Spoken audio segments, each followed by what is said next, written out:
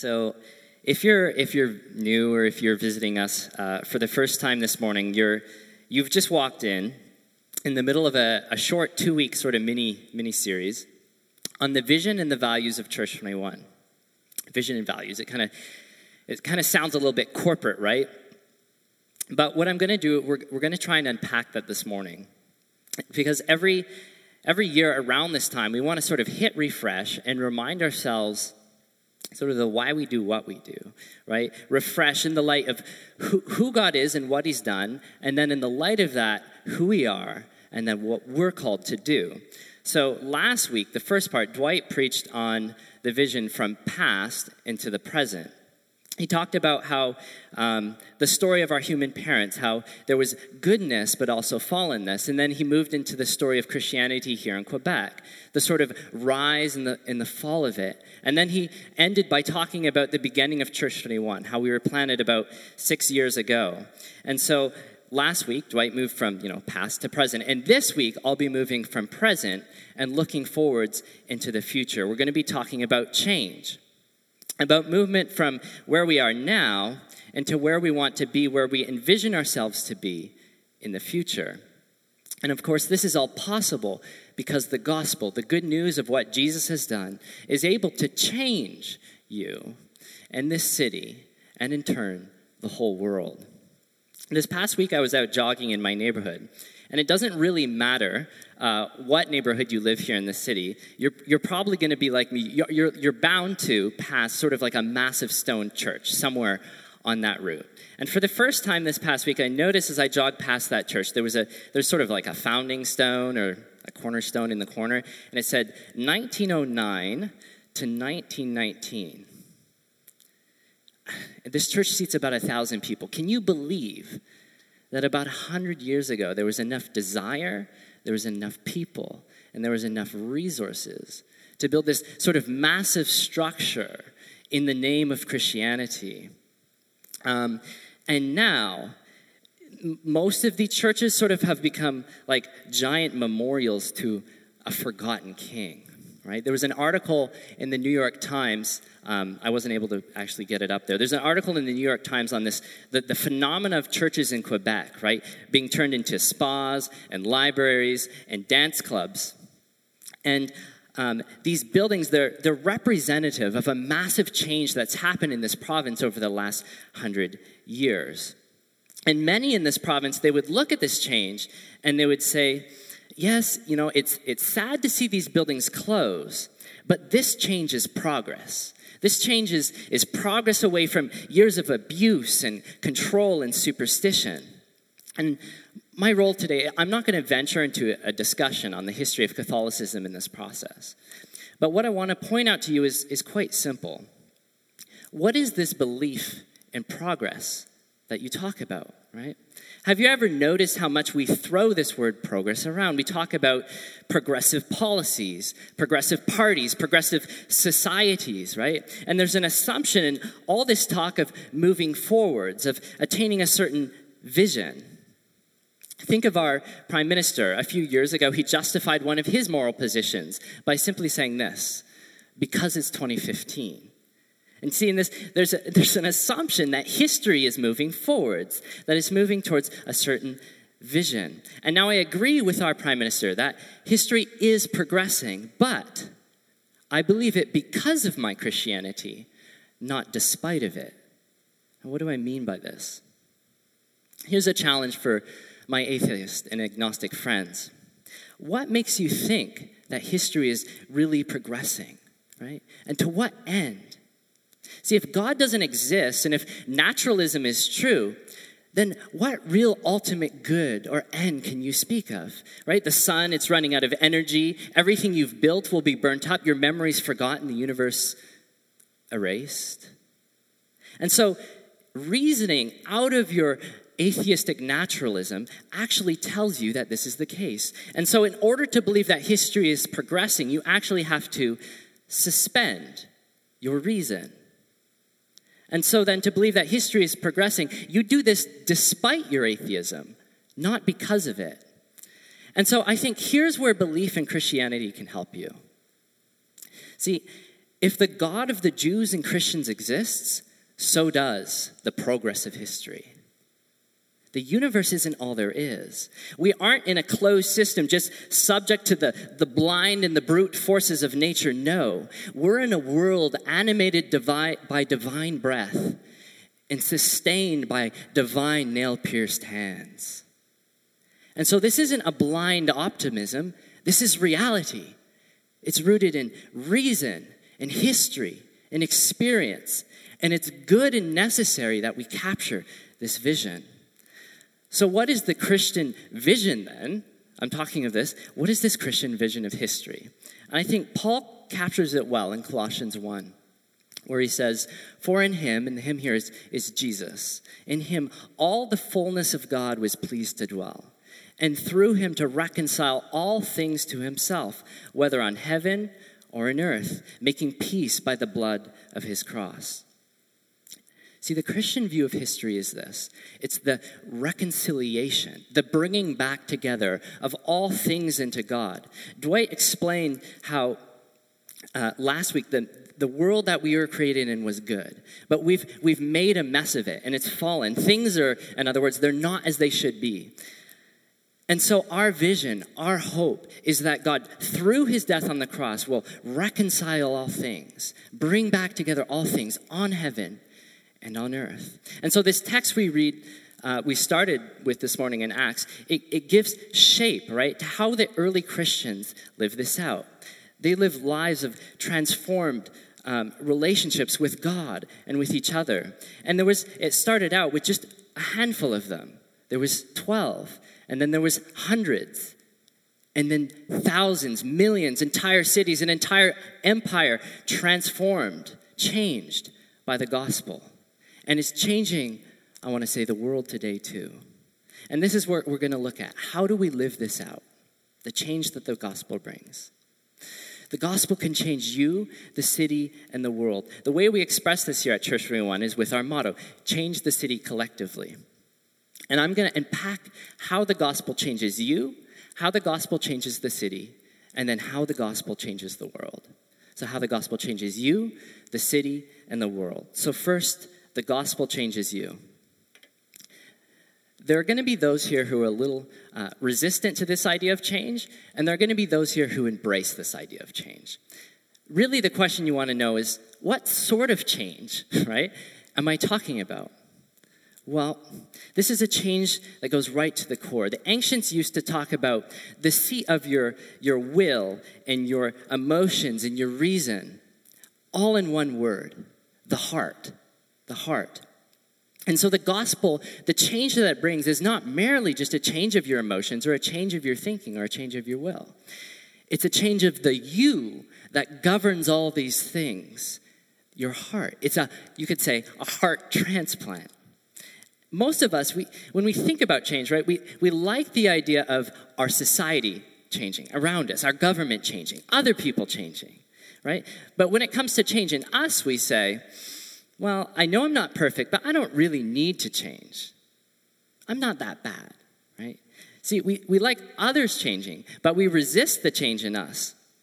But if you hold that thought, let me ask you this question. If everyone in the world believed that, like you did, would the world ever progress? If everyone in the world believed they didn't need to change, other people need to change, would the world really progress?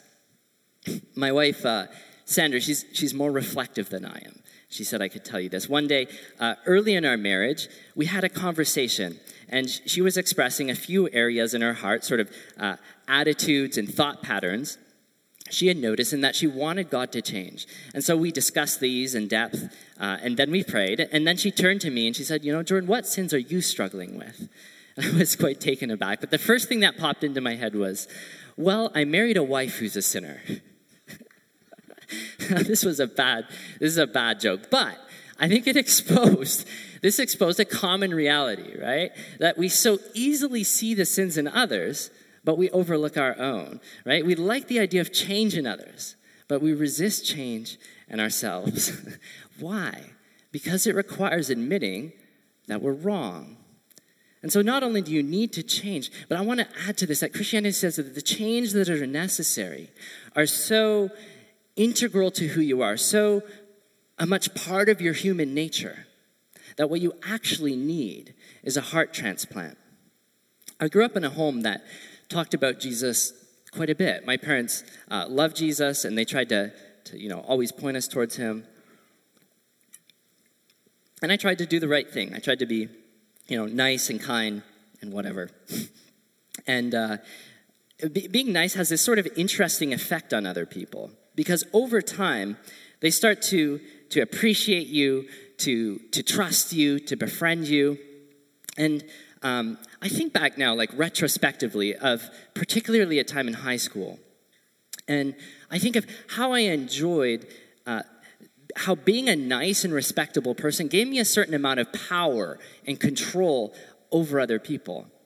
And I did a lot of right things. But you see, my heart motivation in it was actually self-seeking. It was my pride, right? I was trying to bolster and build and maintain a sort of control. And I'm going to come back to this later, but maybe the change we muster in ourselves is motivated this way, right? Sometimes the change we try and muster in ourselves is motivated by pride. And the problem, see, then, is that I haven't really changed. The core problem in me is still there. And so what I needed was a change that went deeper, that got to the very root, the very deepest part of my affections and motivations. I needed a change, a reorientation of my self-seeking heart. But what is the gospel? The gospel is that even when we resist change in ourselves, even when we are stuck in the mess of our self-seekingness and our sin, that God broke in. Right? As Christians, we believe in God, the creator and the sustainer of life. He was totally sufficient and perfect. In other words, he needed no change. And he could, if he wanted, he could have stayed out of our mess, right? But he didn't. And he chose to interact with us in the person of Jesus. Jesus was God in flesh. And when we needed to change, when we needed heart transplants, God stepped in. Earlier this year, I was at an event in Ottawa. And the team pastor of the Humboldt Broncos was there, and he was speaking. And if you don't know, the Humboldt Broncos were a hockey team that was horrifically hit by a semi-truck, and 16 of the players were killed. And this pastor, he talked about how he was visiting in the hospital some of the team mates who were injured. And some of them had received critical life-saving organ transplants in order to survive. And he said that suddenly it hit him, that in order to receive a life-saving heart transplant, someone had to die. And so it is with us, right? When we needed a heart transplant, Jesus stepped in and died for us and gave us a new heart. And this changes us. This changes us because we didn't earn this heart ourselves. There was no way. And so what it does, it actually shatters our pride. It shatters it. And the gospel changed me. Let's go back to that nice guy in high school. That yearning for control, it grew, and actually paradoxically, to the point it caused my life to spiral out of control. In short, I took advantage of the trust that I had over the teachers and the other students and formed a sort of hacking ring. And when it got found out, I faced expulsion. And I had a good friend who knew that I identified as a Christian. And around this time, he came to me and he said this. He said, Jordan, you call yourself a Christian, but you're a white-collar criminal. And his comment, it really, really shook me up. Because why couldn't I just be good for the sake of being good without all this other stuff creeping in, the sort of like desire for control, the self-seeking and the sin? Like, it became so obvious to me, right? I was trying to be clean and put on this Christian religious front, but it was just in order to benefit myself. And it pushed me to wonder, did what I claim to believe really offer any meaningful change? Did what I claim to believe really offer any meaningful change? And this caused me to lay awake night after night in bed, right? And I began to see the reality of my self-seeking heart. And I pleaded with God to change me from the inside out. In other words, I asked for this heart transplant to take place. Otherwise, this whole Christian thing was just a whole bunch of talk. And I think I can honestly say that during this time in my life that God did begin to change me. That my affections began to be captured by Jesus, the one who voluntarily suspended the use of his power and control in order to come down and operate on me.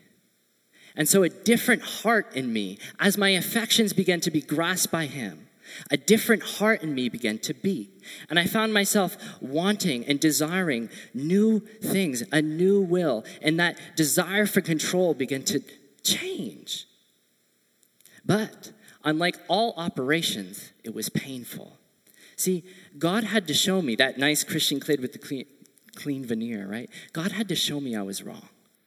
And the gospel had to change me. And for the Christians in this theater, I have a challenge for you.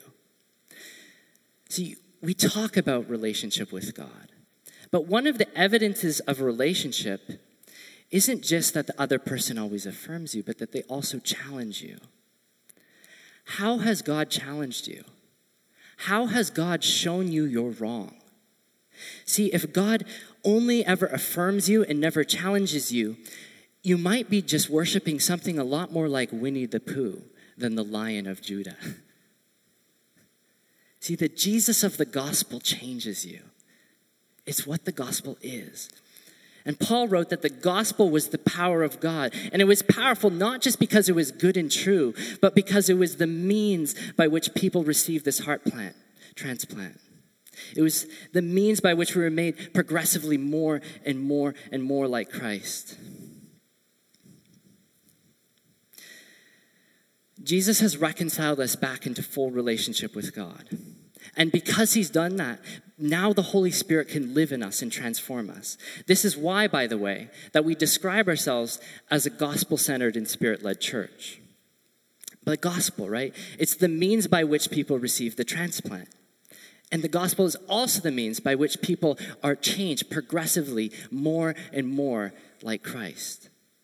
And without the Spirit, right, we're left incapable of that true and the lasting change in our hearts. And so our desire here at Church 21 is like Paul's, to present everyone mature in Christ. We don't just want you to come and stay the same. We want you to change. Our vision is to grow you into maturity in Christ, to see you changed into his likeness, to take on his heart, his justice, his compassion, his love. This is maturity. This is Christ-likeness, becoming Christ-like. And notice that is we want to present everyone mature in Christ. This means that there's then no bystanders. We want everyone who knows and loves Jesus in the game, that you're all players, each and every one of you. We're calling you to step up and embody the gospel where you are. And so how does Church 21 help equip people to do this? Well, we offer something called change groups. And change groups are sort of a regular meetup with 2 or 3 people, guys with guys, and girls with girls. And the goal of the change group is to create a place for the gospel of Jesus to keep changing you, to keep doing that operation on your heart. And like those Christians in Acts 2, it says, they devoted themselves to the apostles' teaching and fellowship, to the breaking of prayer. Change groups do this through forming deep relationships where you study scripture and you pray, and you can hold each other accountable to God. And you can be sure, like Paul says of this, that he who begun a good work in you will bring it to completion. Carry it to completion unto the day of Jesus Christ. And so as you grow in maturity in Christ, even if you experience attacks, God is committed to growing you in maturity. So if you'd like to join a change group, see your city group leader. And if you don't have a city group leader, come see someone on the greeting team afterwards. So the gospel changes you and me, but it can also change this city. Let's look again at the first Christians. In Acts 2:44, it says, all the believers were gathered together and had everything in common. They sold property and possessions and gave to everyone who had need. See, what kind of radical community is this? They trusted in Jesus' lordship over their lives so much that they were willing to share everything they had. See, this signaled the beginning of the end of tribalism. It was no longer me and my identity group in this corner and you and yours over in that corner. See, as Christians, this was a group that didn't exist to serve itself. It was a group that existed to serve those not yet within it. They cared about the poor and the marginalized. And because of what Jesus had done, they understood that the kingdom of God was breaking in. See, the gospel isn't just this good news that you can have a life-saving heart transplant. It's also the good news of the incoming reign of God. That he doesn't just reign in our hearts, but he's reigning over this city. And so if Jesus is Lord, it doesn't just change individuals. It changes entire communities. It changes cities. But changing big things like cities can seem really daunting, right? We think about the injustices in this city and the needs in this city. And it makes us heavy. It weighs down on us. So what is the vision for the gospel changing this city? Well, like those early Christians who didn't exist to serve themselves, so too the vision of Church 21 isn't to build a great church for itself, but to build a great city. It's the gospel that does this. It's the gospel that advances the common good. It enables us to live generously and increases philanthropy and volunteerism. It's the gospel that restores dignity and heals racial divides. It's the gospel that seeks mercy and pursues justice and peace. It cares about the poor. It makes our workplaces more humane.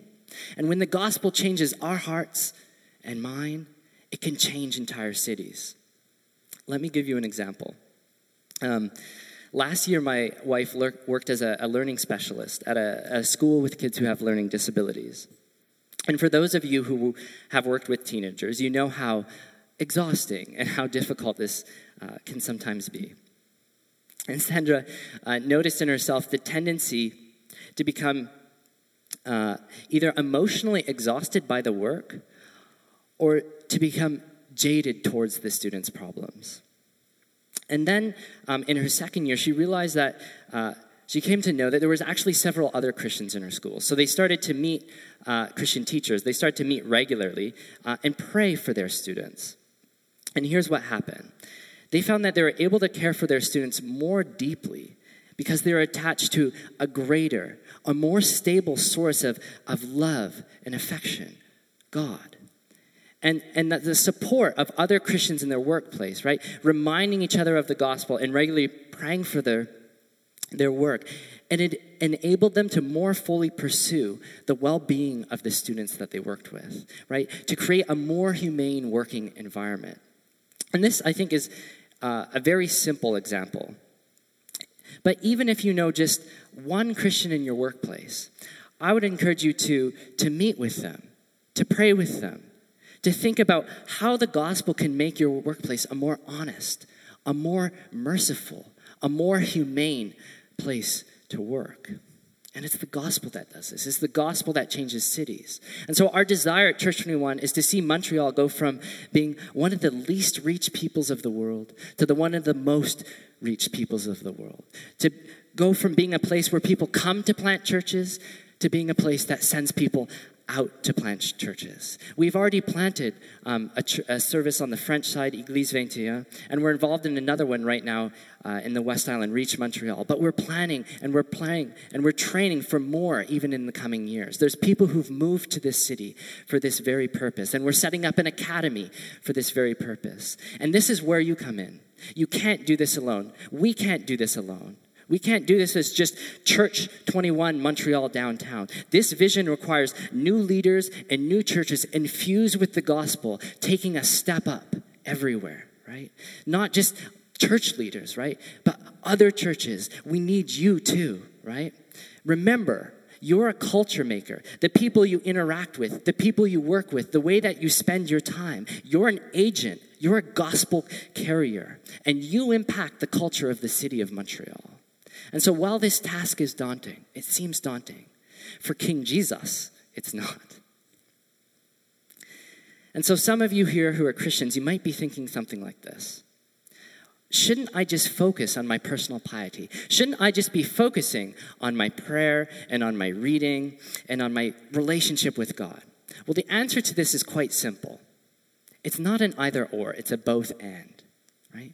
The gospel changes you. And when it changes you, it will necessarily change the way that you interact with the people around you. It will change your public life. And this is why, by the way, that we call ourselves a missional church. Because being missional is being able to enter into the stories of our culture and being able to reshape them with the story of the gospel. The way that the gospel either challenges to point out, to show, to demonstrate, the way that the gospel either challenges or deconstructs or affirms and empowers our cultural stories. Very much in the same way how I started by saying how without Christianity, the idea of progress falls, right? We want to train people not just for private faith, but for a public faith then that takes the gospel into consideration in every aspect of their lives, a gospel that shows and tells. And we want to seek, like God's people of old who were in exile, the welfare of this city, the welfare of the city of Montreal, to be, like Jesus says in Matthew, a city on a hill whose light cannot be hidden. The gospel advances the common good. Its warmth and its light is shared and shed on all. The gospel changes the city. And how do we do this at Church 21? We offer something called city groups. We describe city groups as a family of servants on mission. And this is an expression of how our new identity in Christ has reconciled, brought us into right relationship with the Father, the Son, and the Holy Spirit. So this family of servants on mission. Well, why family? Well, the Father. What has the Father done? The Father done. In order to make us a son and a daughter of God, the Father substituted the Son. This is how much He loved us. And what God has done in us, He now wants to do through us. And so we are family of God, and we love and we welcome others the way that God has loved and welcomed us. So that's family, a family of servants. Why servants? Because the Son came not to be served, but to serve and give His life as a ransom for many. And so what God has done in us, He now wants to do through us. And so we serve the least of these as He has served us. So that's a family of servants on mission. Why mission? Because the Spirit, the Father and the Son sent the Spirit, and the Spirit in turn sends us. And so as God has done to us, He wants to do through us. And so we go empowered and proclaiming the good news of Jesus to this city. So we're a family of servants on mission. And we want to be living our everyday life with gospel intentionality and community. What does this look like in our neighborhood, for our city group? Well, in NDG, we do all sorts of stuff. Yesterday, a bunch of us got together and helped Alan and Carissa move from one house to the next. Then later that night, one of the people in the city group called me and said, "I've just made supper. It's still hot. I'll come and drop it off for you." And I couldn't believe it, but he did it. Last week, we had dinner in the park, and we invited out our neighbors, and we got to know some of them, and we've been forming community with them. As part of our study, we have some Jewish and some Muslim friends who've actually joined and become part of our group and are walking with us, learning more about Jesus. In the next few weeks, we hope to start volunteering with an organization that's trying to create more humane conditions with people of old age and mental disability. And so now you're just like, oh, he's just painted like a super rosy picture, right? Let's be honest. It's far from perfect. But here's the point. That what God calls us to do, He empowers us to do with our new identity as a family of servants on mission. And we'd like to call every believer to step up and to enter into this new identity. And so if you're not part of a city group, I'd like to invite you to join Engage, the thing that Brian talked about right at the beginning, the thing that's starting next week. And in there, we'll help unpack this for you more. And that class will take it from there. So the gospel changes you. It changes you, and it makes you a culture maker. And then in turn, it changes the city. The gospel changes you, it changes the city. And finally, it changes the world. Let's look back at those first Christians. In Acts 2:46, it says, "Every day they continued to meet together in the temple courts. They broke bread in their homes and ate together with glad and sincere hearts, praising God and enjoying the favor of all people. And the Lord added to their number daily those who were being saved." Remember that this is where we begin this morning. But this is also a description of the beginning of the Christian church. They were meeting together in their homes and praising God, celebrating what he was doing. This is the beginning of a movement to change the world with the gospel. And so our vision motto, right? Change the city collectively. Change in that was for change groups. And city in that was for city groups. And finally, collective was for what we're doing right now, our Sunday gathering. And so why do we gather collectively? Well, one of the reasons that we all gather together here each week is like those first Christians. We want to celebrate how the gospel is changing the world, that God is at work in this world. Christianity is still growing at a staggering rate, right? We tend to get skewed to this, but the world is predicted to become more religious, not less. And even in Western countries where many view religion as in decline, the cultural hubs are actually bucking this trend. The Diocese of London from 2001 to 2015 grew by 16%.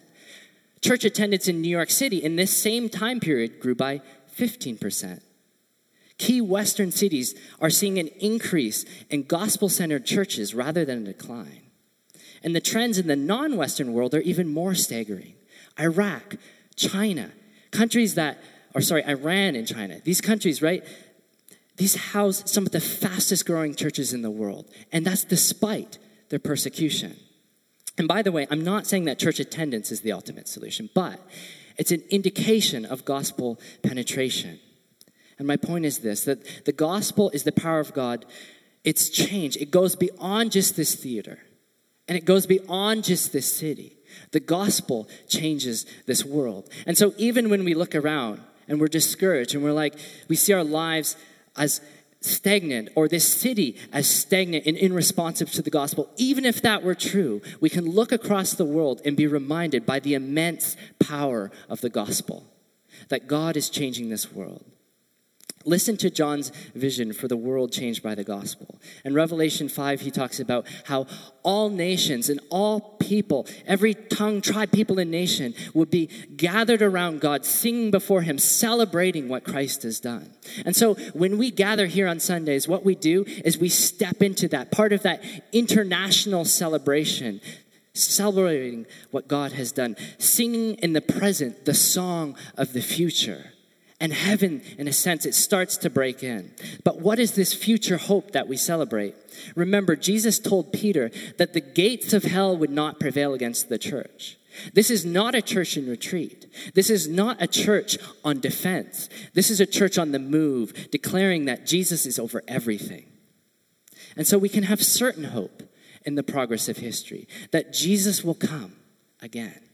And so listen to John's vision of the future. I saw the holy city, the new Jerusalem, coming down out of heaven from God, prepared as a bride, beautifully dressed for her husband. This is heaven coming down, right? The marriage, the reconciliation, the bringing back together of heaven and earth. And John goes on, and I heard a loud voice from the throne saying, look, God's dwelling place is now among people, and he will dwell with them. They will be his people, and God himself will be with them and be their God. God dwelling with us. The reconciliation, not just of heaven and earth, but of God and man. And he goes on.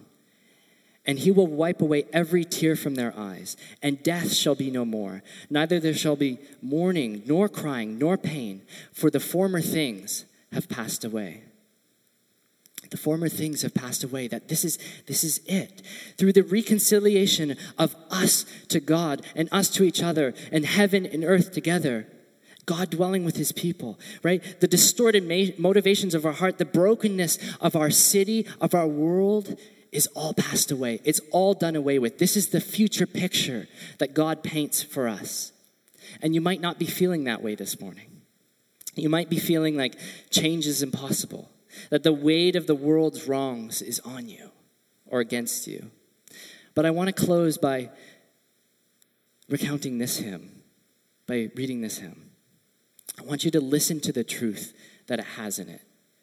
This is my Father's world, oh let me ne'er forget, that though the wrong seems oft so strong, God is the ruler yet. This is my Father's world, the battle is not done.